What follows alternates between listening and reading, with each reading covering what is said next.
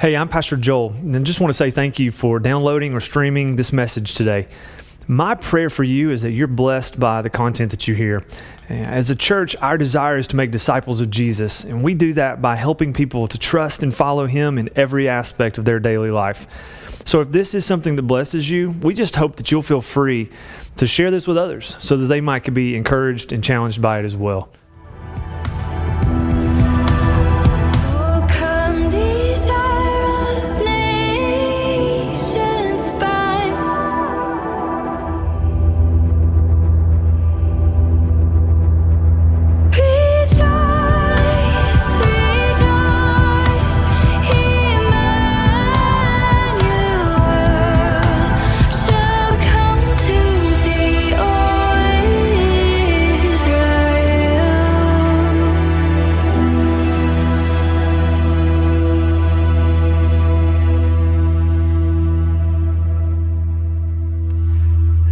It's good to see you. Kids, you guys can be dismissed. Thanks for hanging in here with us a little bit longer today than normal.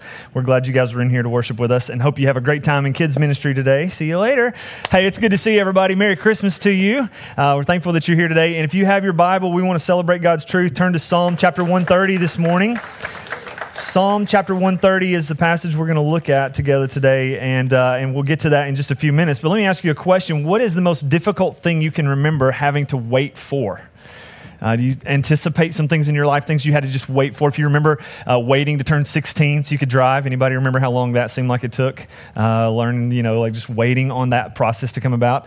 Maybe you had to wait longer than you anticipated to get married or to have kids or something along those lines. Maybe you've had to wait to get some test results back, whether that was from a doctor or professor. Both of those are really scary kind of things, right? Am I going to pass this semester or not? Do I have some kind of terrible disease or not? Like, I don't know what's going on. And having to wait in the middle of those things, there's just this crazy anticipation that builds as we wait. And when we think about some of these things, they always bring us to a place where we have to wait, and it's painful. Do you remember glass ketchup bottles with cold ketchup in them? They never came out, right? And Heinz made a whole thing about it. It's best good things come to those who wait. I hated waiting on those things. I am so happy. I want to give a hug to the man who created the squeeze bottle that you turn upside down and let it sit on its face in the refrigerator, right? So you just use it, grab it, squeeze it, ketchup, right? That's how it's supposed to work. And so in all of these things that we look at, we go, we wait. We don't like to wait in our culture. We don't like to do that. We want everything to be really fast. If you want to watch a movie right now, you go home today, you just stream it into your living room. Do you remember having to drive to Blockbuster to get a movie? Like, my kids are like, tell me about Blockbuster, Daddy. That's hilarious. I know. They get impatient when we're going, I'm going to download this movie. It's a 2-hour movie. It'll take 30 seconds to download. They're like, we got to get faster internet speed, Dad. This is taking forever. I can't believe it, Dad. Like, can we get some faster internet going here to download Amazon Prime quicker? Like, I want to just have this now. I need it now. And anticipation builds when we wait for those kinds of things. A couple of years ago, we got our kids an Xbox One for Christmas. And if you grew up in gaming as a kid around my age, you remember just having to, what'd you do? You put the cartridge into the thing, you pushed power, and you played the video game. Not anymore, right? Anybody gaming now? We didn't know this when we bought our kids an Xbox, but you put the disc in, and it has to download for hours, right? And my kids on Christmas morning are like, we want to play our video games. And we're like, you can. After lunch, it'll be waiting for you then, right? Like, and every game you have to download, and it takes hours upon hours, and you're just like, wait for it, And it's awful to be in that place where you have to wait for something. And yet, as Christians, we are a people who are called to wait.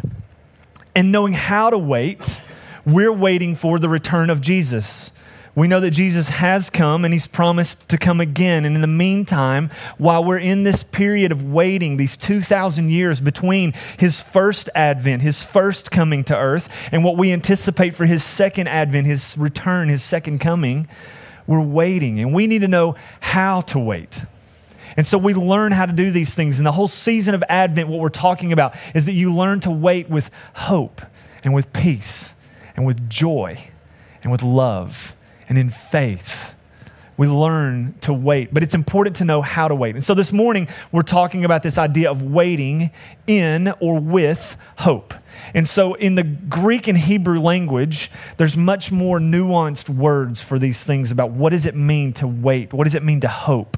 And the idea in in Hebrew especially, is that these two words are tied together. Waiting and hope are almost synonymous with one another. And so to get a richer, more full sense of understanding about what that looks like, I want you guys to check out this video that will explain a little bit more in depth the word hope from the Greek and the Hebrew. So let's say you want to describe the feeling of anticipating a future that's better than the present. You might be giddy or excited or maybe unsure, but most of us know that experience. We call it hope. It's a state of anticipation, and it's crucial for healthy human existence. And it's a really important concept in the Bible. In fact, there are many words for hope in the ancient languages of the Bible, and they're all fascinating. In the Old Testament, there are two main Hebrew words translated as hope. The first is yachal, which means simply to wait for. Like in the story of Noah and the ark, as the flood waters recede, Noah had to yachal for weeks. The other Hebrew word is kavah, which also means to wait. It's related to the Hebrew word kav, which means cord. When you pull a kav tight, you produce a state of tension until there's release. That's kavah, the feeling of tension and expectation while you wait for something to happen. The prophet Isaiah depicts God as a farmer who plants vines and kavahs for good grapes. Or the prophet Micah talks about farmers who both kavah and yachal for morning dew to give moisture to the land. So in biblical Hebrew, hope is about waiting or expectation. But waiting for what? In the period of Israel's prophets, as the nation was sinking into self-destruction, Isaiah said, "At this moment, the Lord's hiding his face from Israel, so I will kavah for him."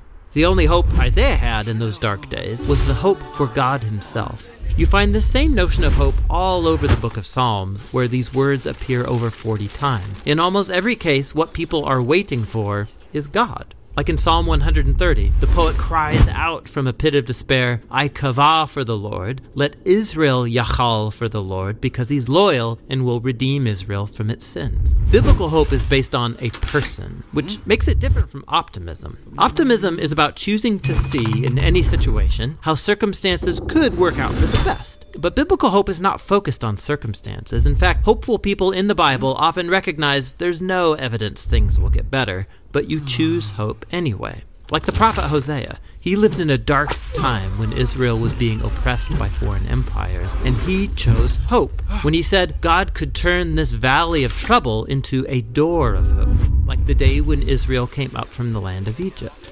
God had surprised his people with redemption back in the days of the Exodus, and he could do so again.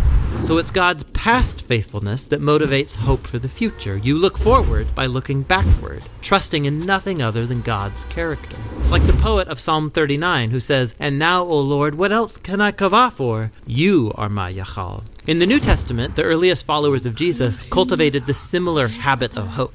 They believed that Jesus' life, death, and resurrection was God's surprising response to our slavery to evil and death. The empty tomb opened up a new door of hope, and they used the Greek word elpis to describe this anticipation. The Apostle Peter said that Jesus' resurrection opened up a living hope, that people can be reborn, to become new and different kinds of humans.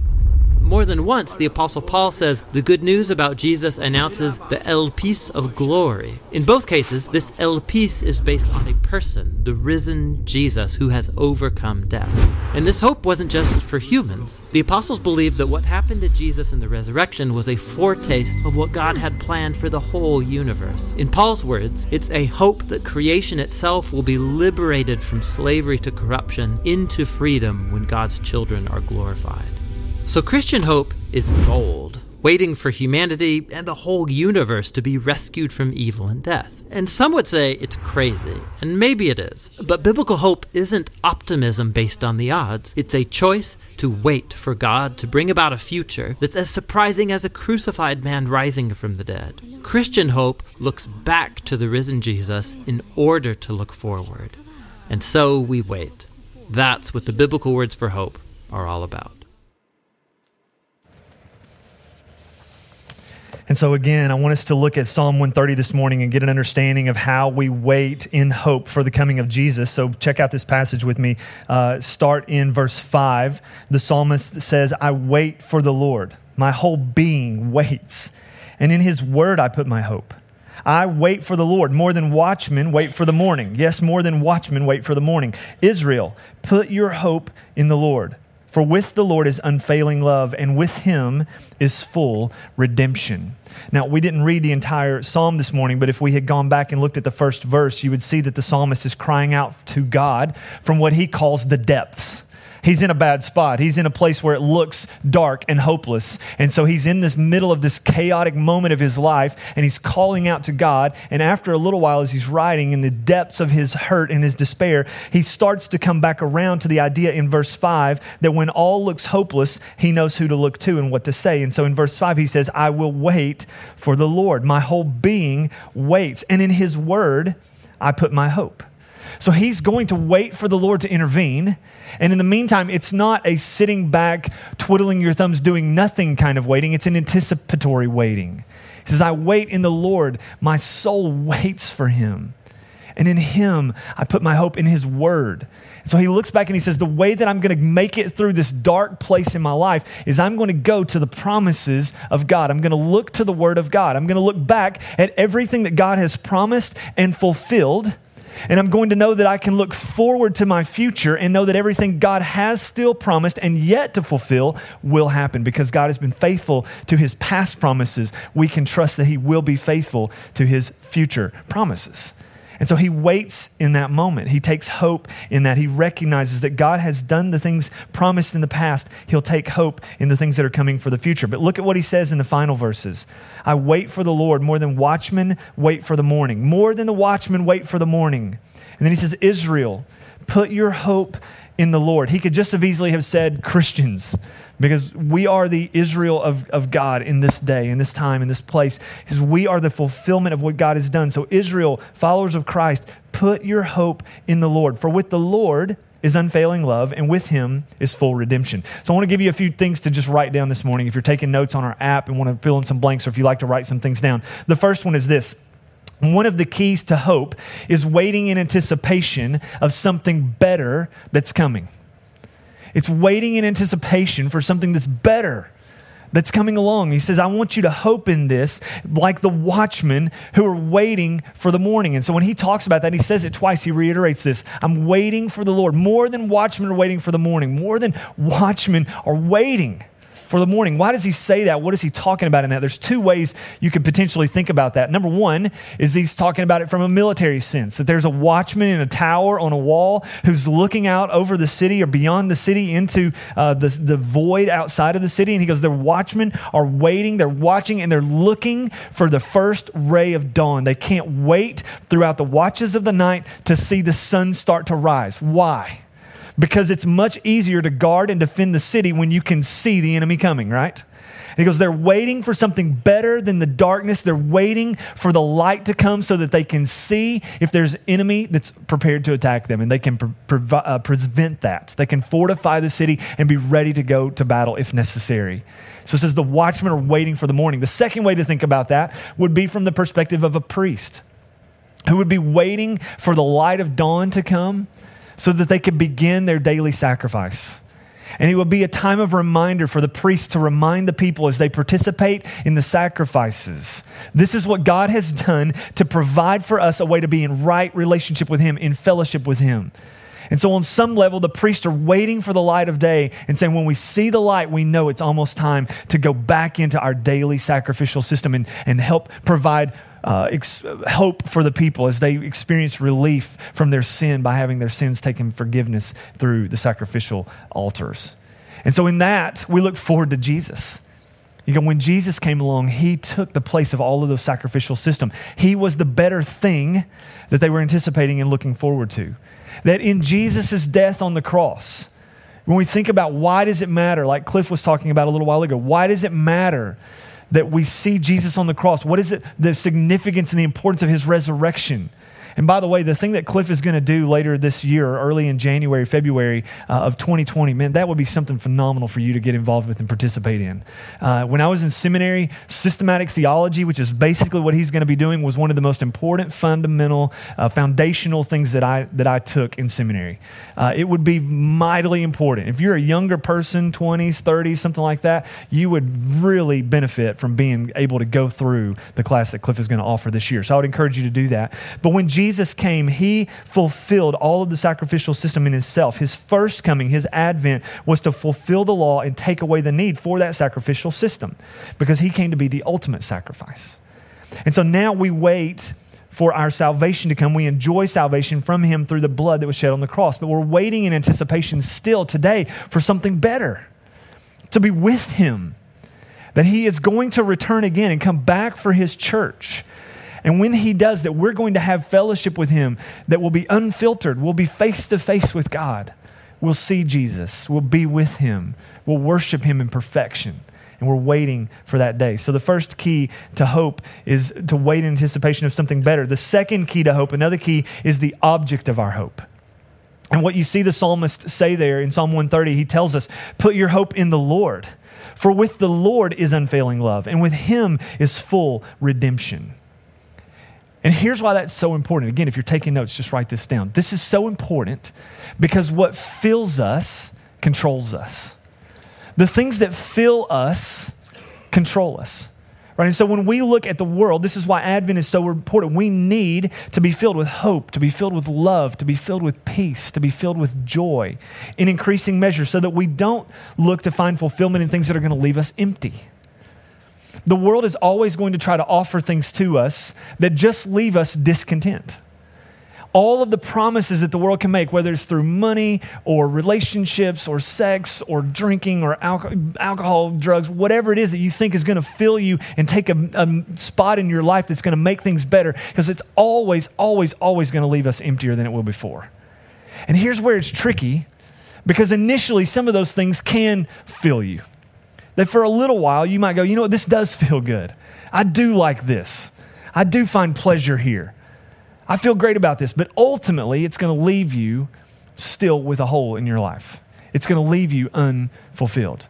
And so when I think about this, I think about my kids right now and how our culture disciples us to be discontent. My kids have an Advent calendar that they're waking up every morning to do. It is a Marvel superheroes Advent calendar because we're super spiritual in our house. And so, don't judge me if you're a super Christian and you've got the really cool Christ-focused Advent calendar. Ours is focused on superheroes and villains. And so every day they get up and they go downstairs and they open this little box, this little window in this thing, and they pull out a little action figure, a little Marvel action figure.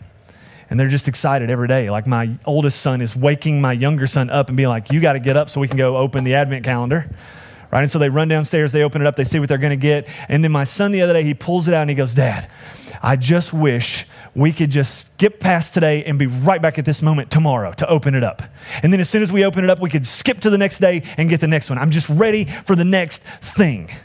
And I was like, thank you, Marvel, for providing a teachable moment for my kids here. This is awesome.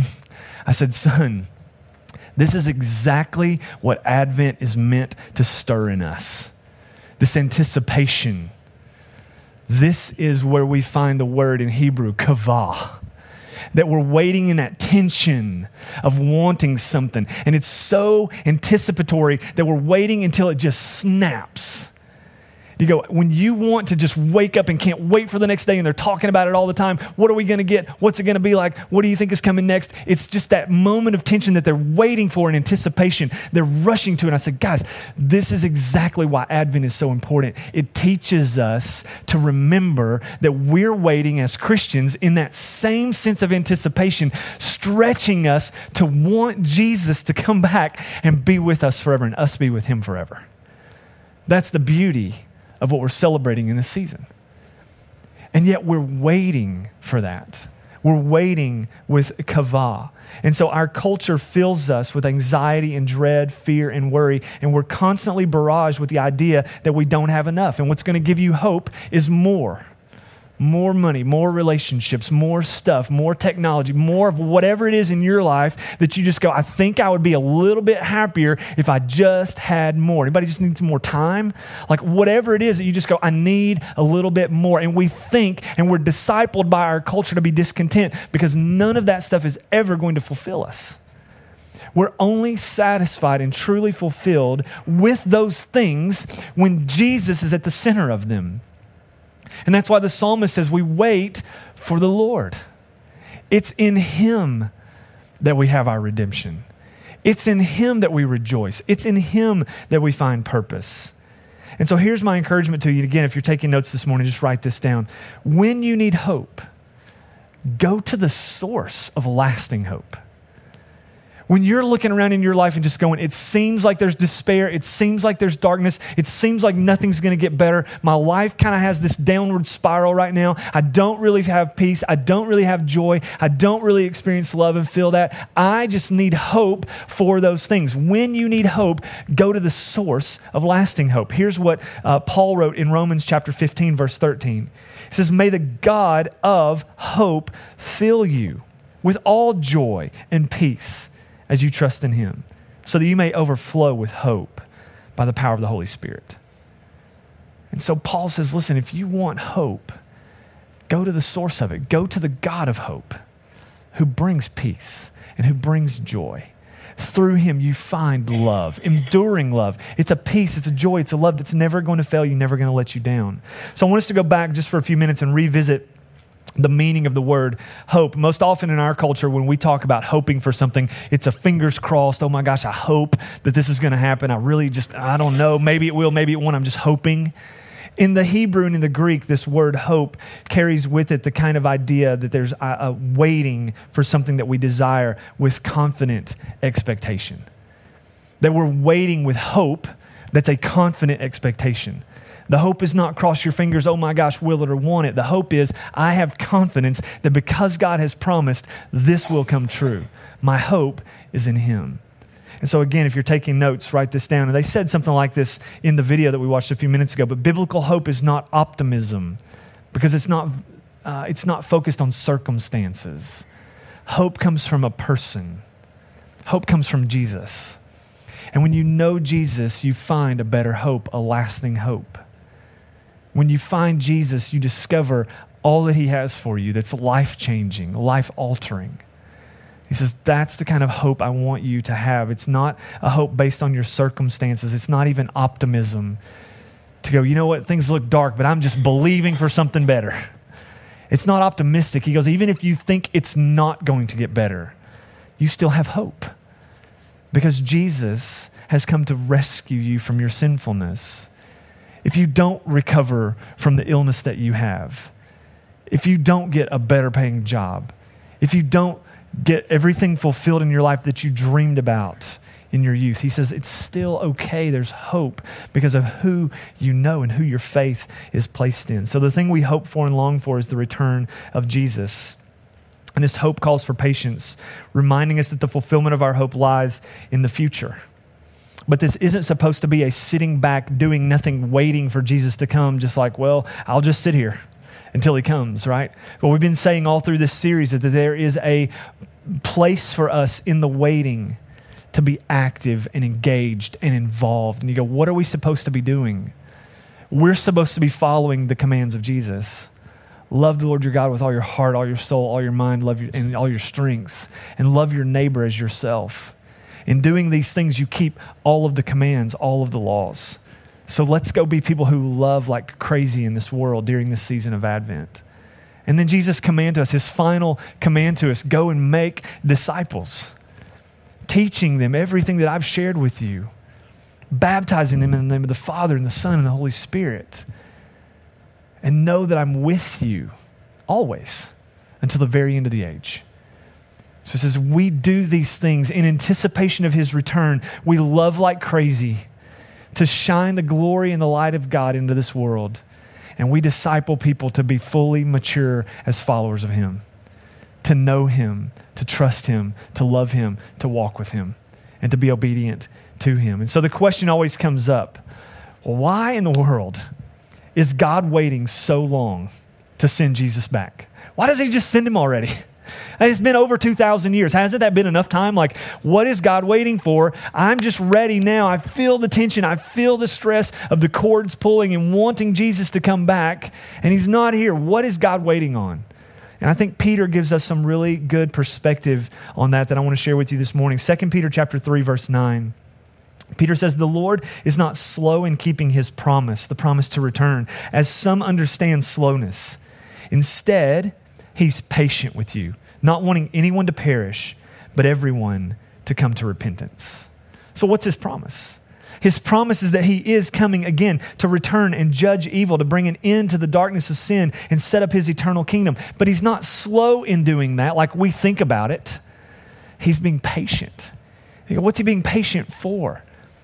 His desire and his patience to return is that so more and more and more people throughout the world will discover hope in him. He's waiting for us to do what he's called us to do, to take the gospel into all of the world. And as people hear the gospel and respond to it, and lives are changed, and communities are changed, and cultures are changed, he says, as I'm waiting for that, and as I'm seeing that happen over the earth, it's good for me to be patient and prolong my coming so that more people have an opportunity to be with me forever rather than being condemned to be separated from me forever. That's why Jesus is slow in his coming as we understand slowness. It's a process of waiting for us to do what he's called us to do, to fulfill his commission to go into the world and make disciples. We're waiting for Jesus to return with the understanding and the promise that the longer he delays, the more people have an opportunity to become disciples. So let me ask you a question today. What's your hope in? It's the same question that Joey asked a few minutes ago as he lit the Advent candle. What's your hope in? Are you hoping in that paycheck? Are you hoping in your health? Are you hoping in the relationships that you have? Are you hoping, what are you hoping in? That you go, as long as I have this, everything in my world is ordered and is okay and I'm good. But if those things are pulled away from you, do you have genuine hope? And where we need to find hope as followers of Christ is in the person of Jesus. He's our Savior. He's come to offer us his joy, his peace, his love, his blessings. And he does that as we hope in him, that we wait in him, that we anticipate being with him, and that being with him is going to be far better than anything you have in this world. That being with him will be fulfilling to you in a way you've never experienced before. So here's the last thing, is if you're following on our outline this morning and taking notes. Christian hope looks back and it sees God's fulfilled promises in the resurrected Jesus in order to look forward to the promise of the return of Jesus. God has promised. Jesus has promised. If I go away to prepare a place for you, I will come again to take you to be with me where I am. And as we look back at the promises of God and we see all he's done to fulfill his promises, countless promises in the Old Testament, countless promises in the New Testament. And as we see God fulfill those things, we can look again at this promise. Will Jesus return? Will he come for us? If we die before his return, will we be with him? You see all of these promises fulfilled in the person of Jesus, who says yes to every promise that God makes. In fact, the Bible says that Jesus is the yes and the amen of every single promise of God. So the hope we have is our faith in Christ that allows us to look forward to the return of Jesus, knowing that he will come and fulfill his promises, because we look back and we see how God fulfilled his promises in the past. And in that, my brothers and sisters, we take hope. Thanks so much for checking out our message today. We hope you were challenged and blessed by it. We want to invite you to come and worship with us in person if you live in the Tri-Cities area. We meet on Sunday mornings at 9 and 10:45 a.m. at One Fellowship Point in Kingsport, Tennessee. You can also get more information about us from our website or our mobile app. Have a great day.